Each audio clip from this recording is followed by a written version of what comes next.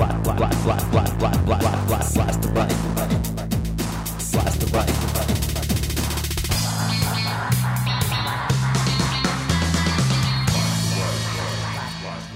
Greetings. You're listening to podcast number 156 of Blast the Right. I'm your host, Jack Clark. Great to have you on board. Today, you'll hear, first, how an all-important Supreme Court case could vastly expand corporate power. Next, a clip of me on Air America denouncing our super expensive yet poorly performing healthcare system. Lastly, how there are disturbing historical parallels to the present-day right-wing coup in Honduras. What do all these stories have in common? Hint, it's a 5-letter word. Let's get right into it. Your sources for this segment include the New York Times, commondreams.org, the Edmund Burke Institute, brainyquote.com, and taxfoundation.org. I want to start off by letting you consider these 3 quotes from American presidents, widely separated in time but not sentiment. Here's Founding Father Thomas Jefferson, who wrote that he hoped to, quote, crush in its birth the aristocracy of our moneyed corporations, which dare already to challenge our government to a trial of strength and bid defiance to the laws of our country, close quote. Jefferson spoke for many of our founding fathers. Next, Abraham Lincoln in his first annual message to Congress, quote, labor is prior to and independent of capital. Capital is only the fruit of labor, and could never have existed if labor had not first existed. Labor is the superior of capital, and deserves much the higher consideration. Close quote. And finally, Franklin Delano Roosevelt accepting the Democratic nomination for president in 1936. These economic royalists complain that we seek to overthrow the institutions of America. What they really complain of is that we seek to take away their power. Our allegiance and our allegiance to American institutions requires the overthrow of this kind of power.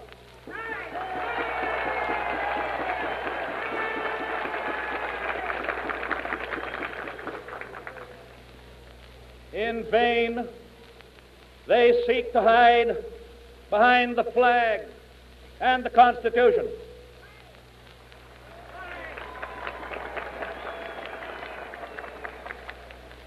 But in their blindness, they forget what the flag and the Constitution stand for.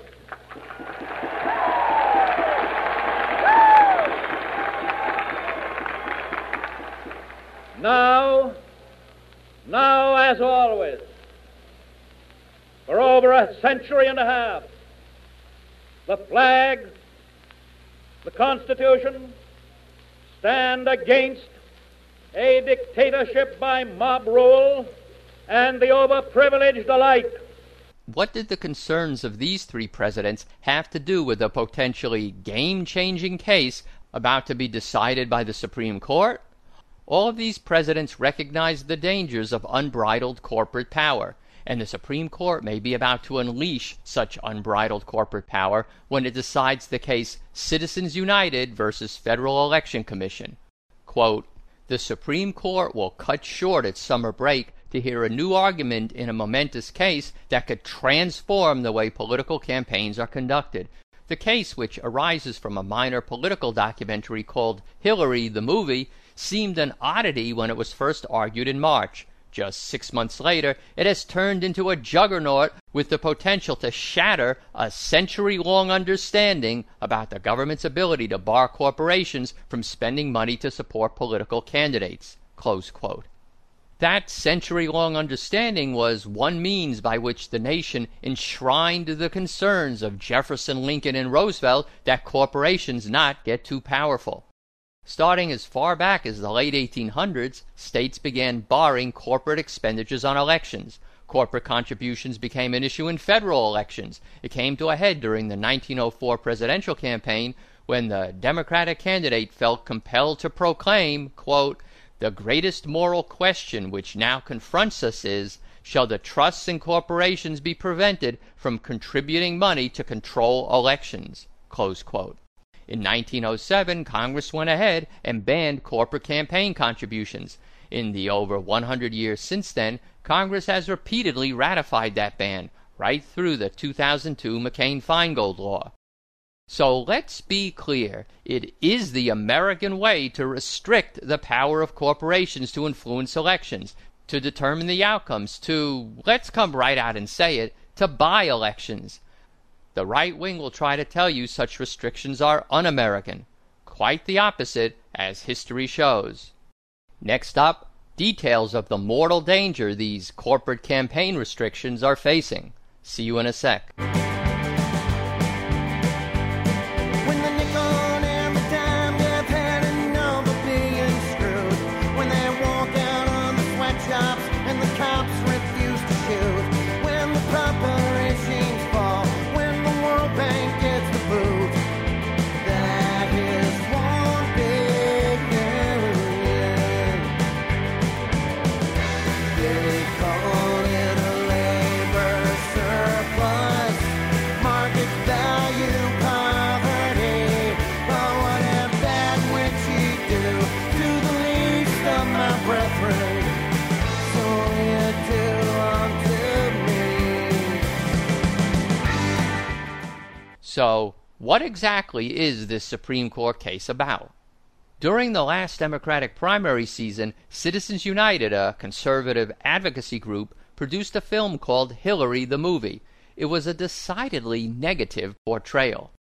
The Federal Elections Commission ruled that Citizens United could not distribute it on a video-on-demand service because of the McCain-Feingold prohibition on corporate money being used for electioneering.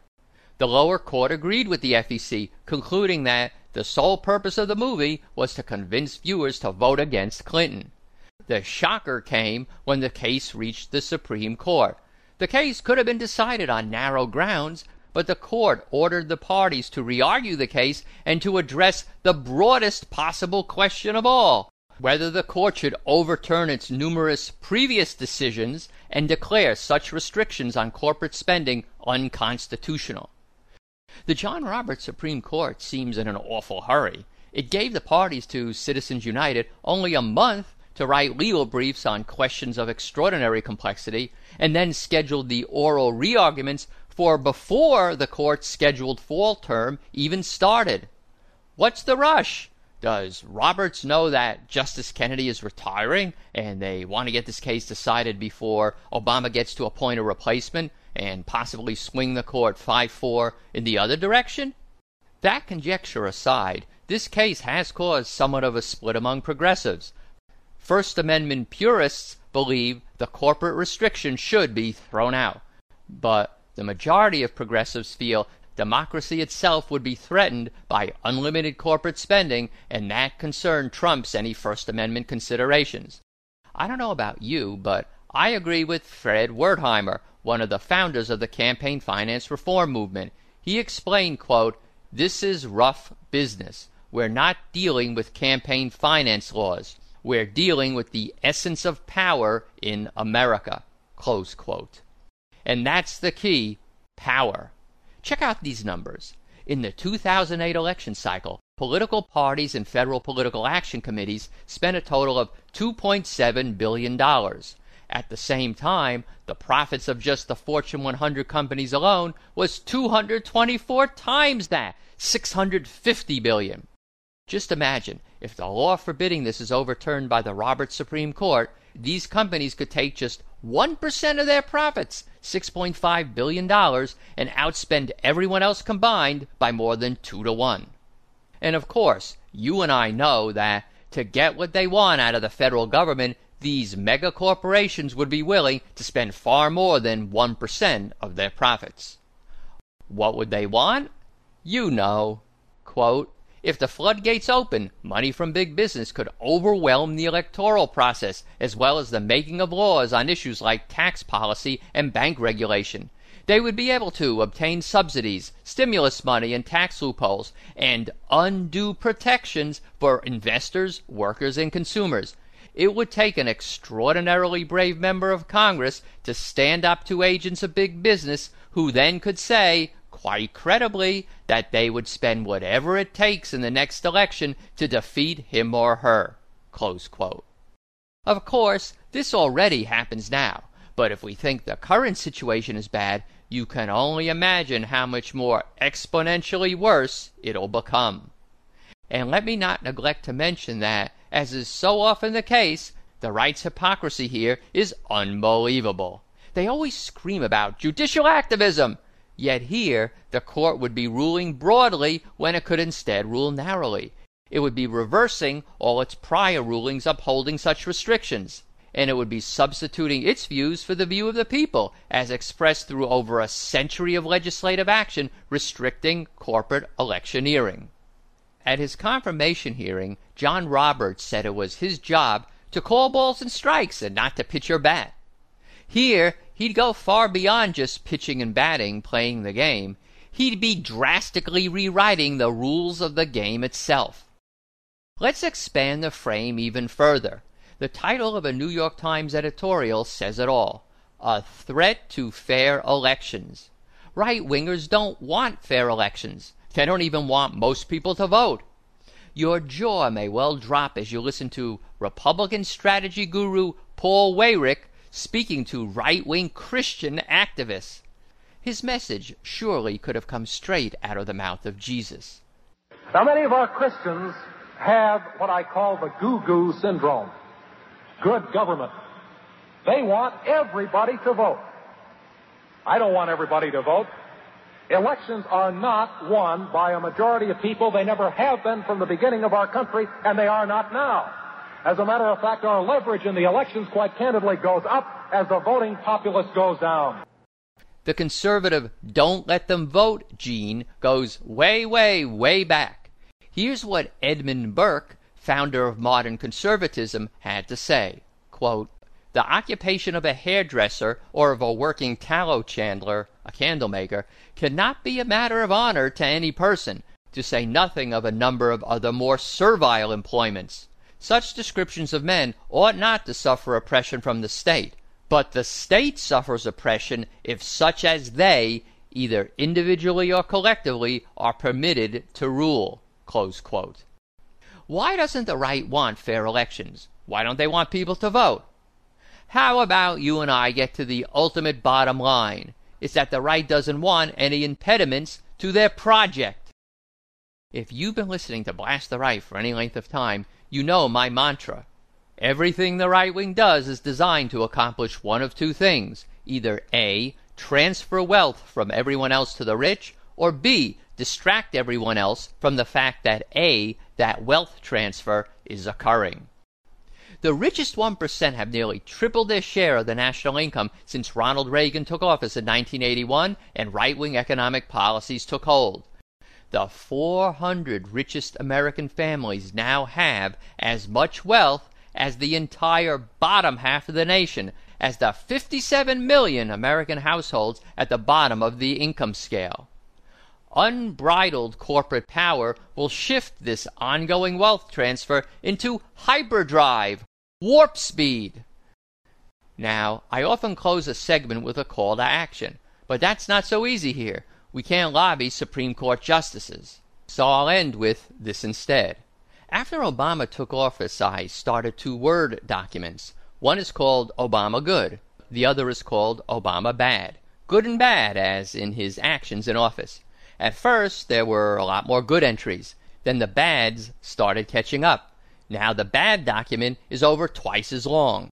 But, and this is a big but, there's something in the good document that likely trumps everything combined in the bad document. When it came time to replace Supreme Court Justice David Souter, Obama nominated Sonia Sotomayor. No, she's not a firebrand progressive who can counter Scalia. But she is left of center on many issues. And most importantly, she's not another Alito or Roberts, which is the type of justice that John McCain said he'd nominate. The Citizens United case you've just heard about shows how critically important the Supreme Court is. Were it not for Obama's election, we'd be facing a definite 5-4, likely 6-3 loss here, and that situation would continue for a generation on issues across the board, and become even worse if McCain got to pick more justices. When Obama was running, I said we need to work for him with all our heart and soul, if for no other reason than the Supreme Court. And now you can hopefully see why. In a moment, some of my recent appearance on Air America. Stick around.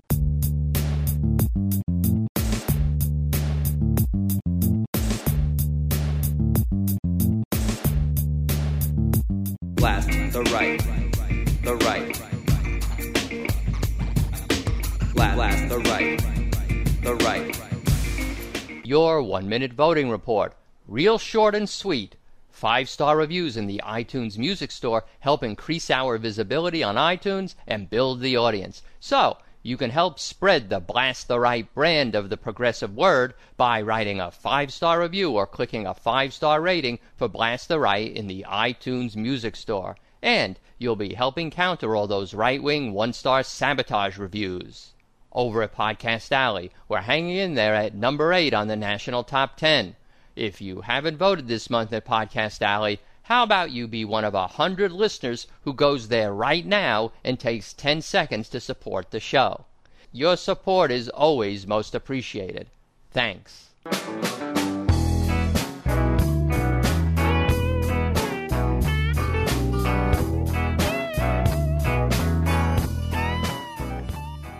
Your sources for this segment include the New York Times and Reuters. A listener, Greg Huff, now has a show on the Air America affiliate in Minneapolis, station KTNF, AM 950. Congrats, Greg. Good luck. Greg invited me on to discuss health care.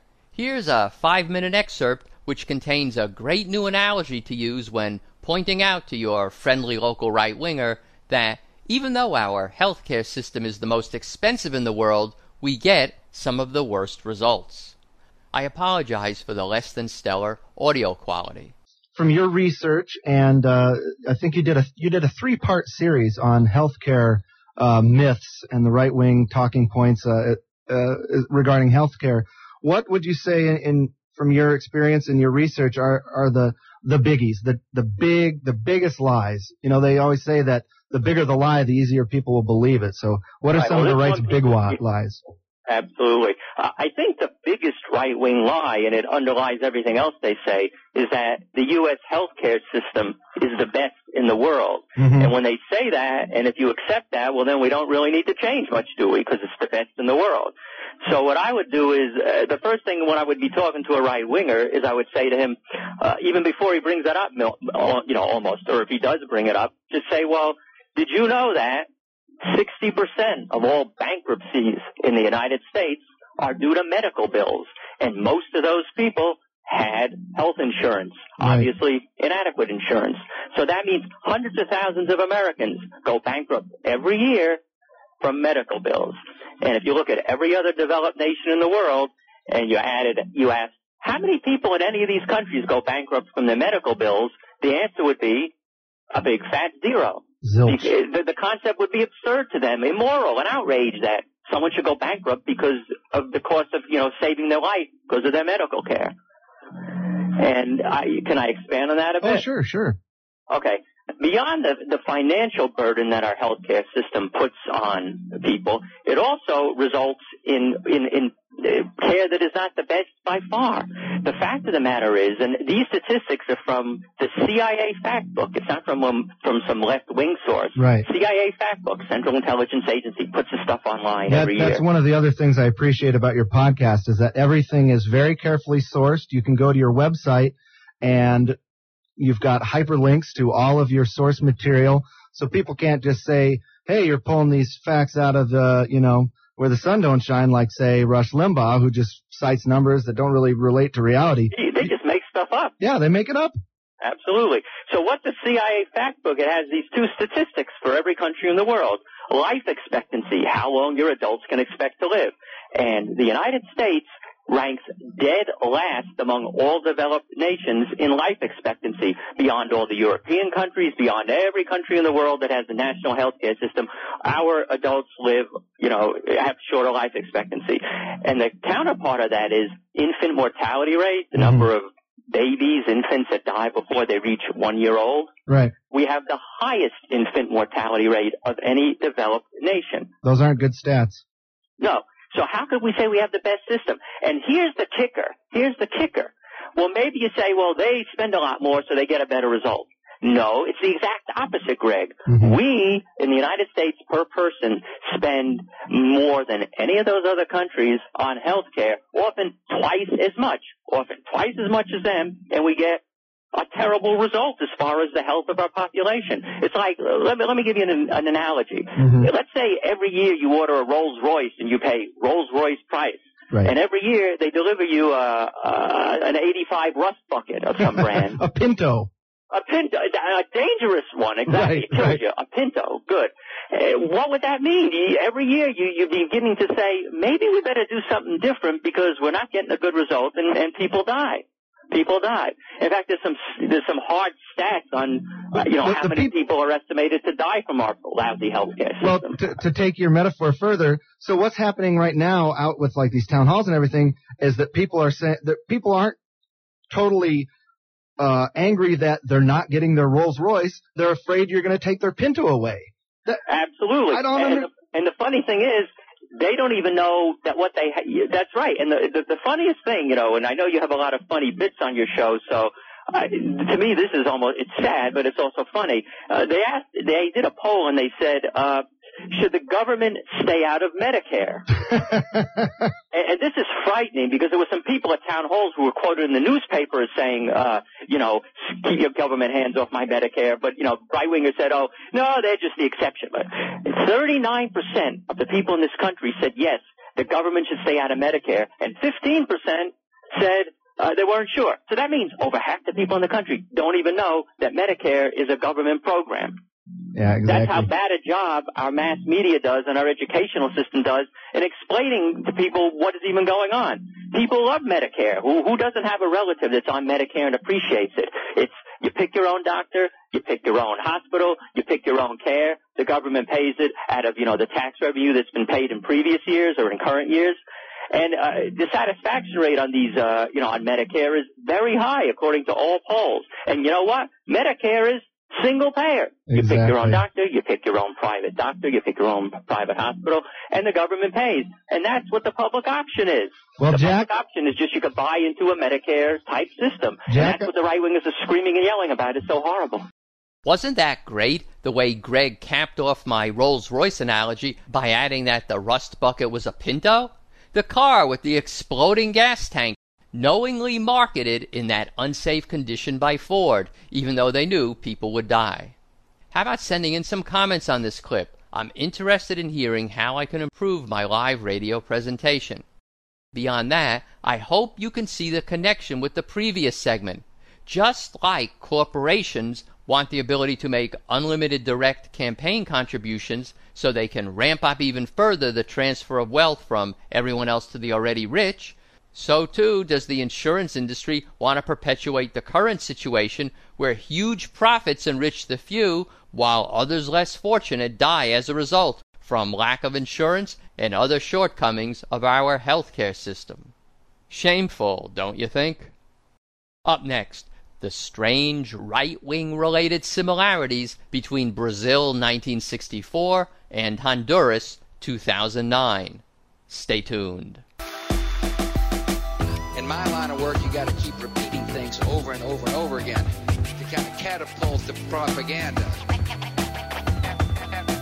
Catapult the propaganda.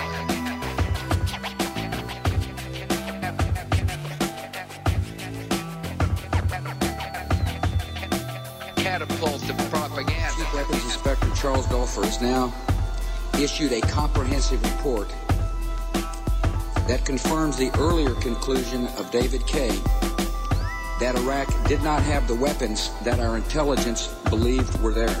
I want to update you on developments in the right-wing military coup in Honduras and suggest to you why what happens there is so important. Your sources for this segment include Fairness and Accuracy in Reporting, commondreams.org, the New York Times, the Associated Press, the British newspaper The Guardian, CNN, The Nation magazine, the website of the U.S. State Department, and Reuters.com. As you know from Podcast 153, over half of Hondurans live in poverty, the kind of poverty where children die from hunger and lack of medical care. Wealthy rancher Manuel Zelaya was elected president and swung way left. He did great stuff like raising the minimum wage and spending far more on health care, education, elderly assistance, and the like. The right-wing elite in that nation was not amused, and a military coup overthrew Zelaya. Condemnation of the coup was near unanimous worldwide. Since Podcast 153, developments in Honduras have followed a familiar pattern, with the coup government persecuting opponents of the coup. Amnesty International reported widespread beatings and arrests. There have been credible allegations of the use of rape and other sexual violence as a method of intimidation. This week, President Zelaya made his way back into the country undetected by the coup government and has taken refuge in the Brazilian embassy in the Honduran capital.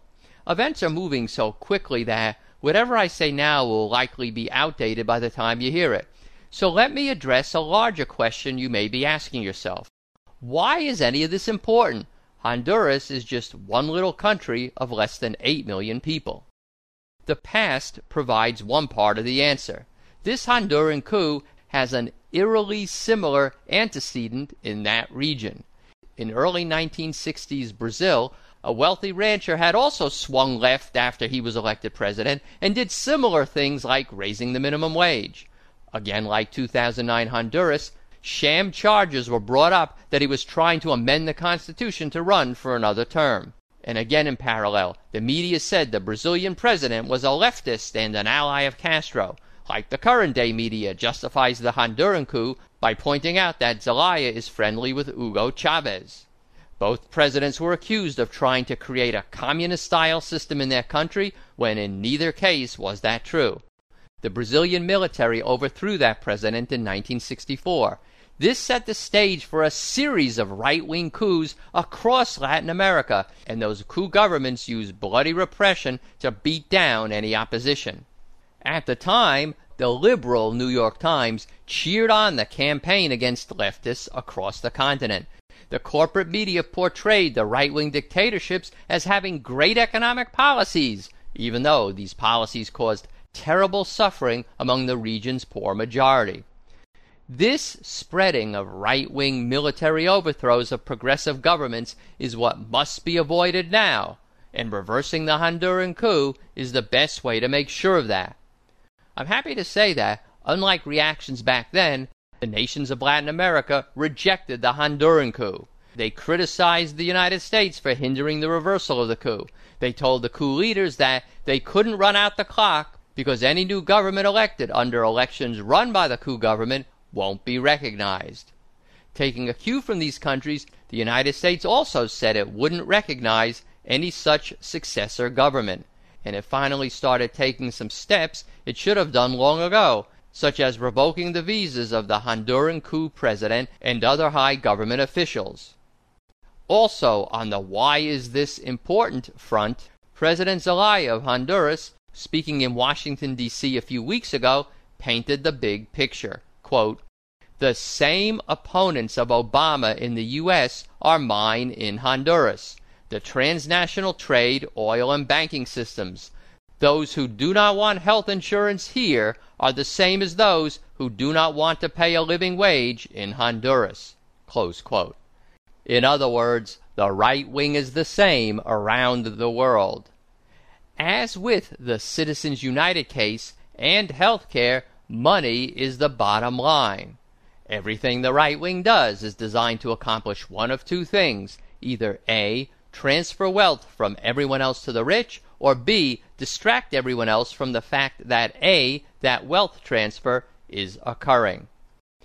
The right wing throughout U.S. history, the American right wing today, the right wing justices on the Supreme Court, right wingers in 1964 Brazil, right-wingers in 2009 Honduras, all of a piece. The 5-letter word I referred to in the introduction to today's show that would tie all these segments together was, of course, greed. Fight back on Honduras. The Honduran people really need your help. And by fighting the right there, you'll be helping fight the right here as well. So please call your 2 senators and member of the House of Representatives and demand that they impose full economic sanctions on Honduras and do everything else possible to ensure the reinstatement of Manuel Zelaya as president of Honduras. The Capitol Hill switchboard is 202-224-3121. You can also call the White House with the same message. The number there is 202-456-1111. There's also a link in the transcript of this show and on the podcast homepage to send an email to President Obama and Secretary of State Clinton asking that they denounce the military violence in Honduras against the supporters of President Zelaya. I've been calling and emailing all this week. Please join in. Well, that'll about wrap it up for today. If you like what you heard, please tell a friend about Blast the Right, vote for Blast the Right at Podcast Alley, and write a 5-star review for Blast the Right in the iTunes Music Store. Special thanks to Ellen in Kansas City for help with this week's show. Music credits. The break music was One Big Union by Matthew Grimm and the Red Smear, The Schnee Speaks by KG House combined with the alternate Blast the Right theme by Nye's Music, Not the One Blues by Bernstein Thornside, and Catapult to Propaganda, also by Nye's Music. We'll close with an oldie but a goodie, You Razzle Dazzled 'Em by Bill Jacobs. Links to all the music I play on the show can be found on my music resources page. Links to all the statistics and quotations I use can be found on my data resources page. I'm also now posting transcripts of each show. All of these can be found linked to off the main podcast homepage. You get to the podcast homepage by typing in Blast the Right in Google, and I'm the first result. I love getting your email. My address is rational@roadrunner.com. Still catching up on the email, but making progress. You can also call and leave a comment for me to play on the show. Just dial 310-933-5891 and leave your message. Another way to leave a message is on Skype. My Skype name is Jack from Blast the Right. So, until next time, I'll sign off and say I love you all, including all you right-wing misguided souls. Our enemies are innovative and resourceful, and so are we. They never stop thinking about new ways to harm our country and our people, and neither do we. This is an impressive crowd, the haves and the have-mores. Some people call you the elite. I call you my base. You gave them the old razzle-dazzle. You razzle-dazzled them. You gave them an act with lots of flash in it. Made them believe you were compassionate. Gave them...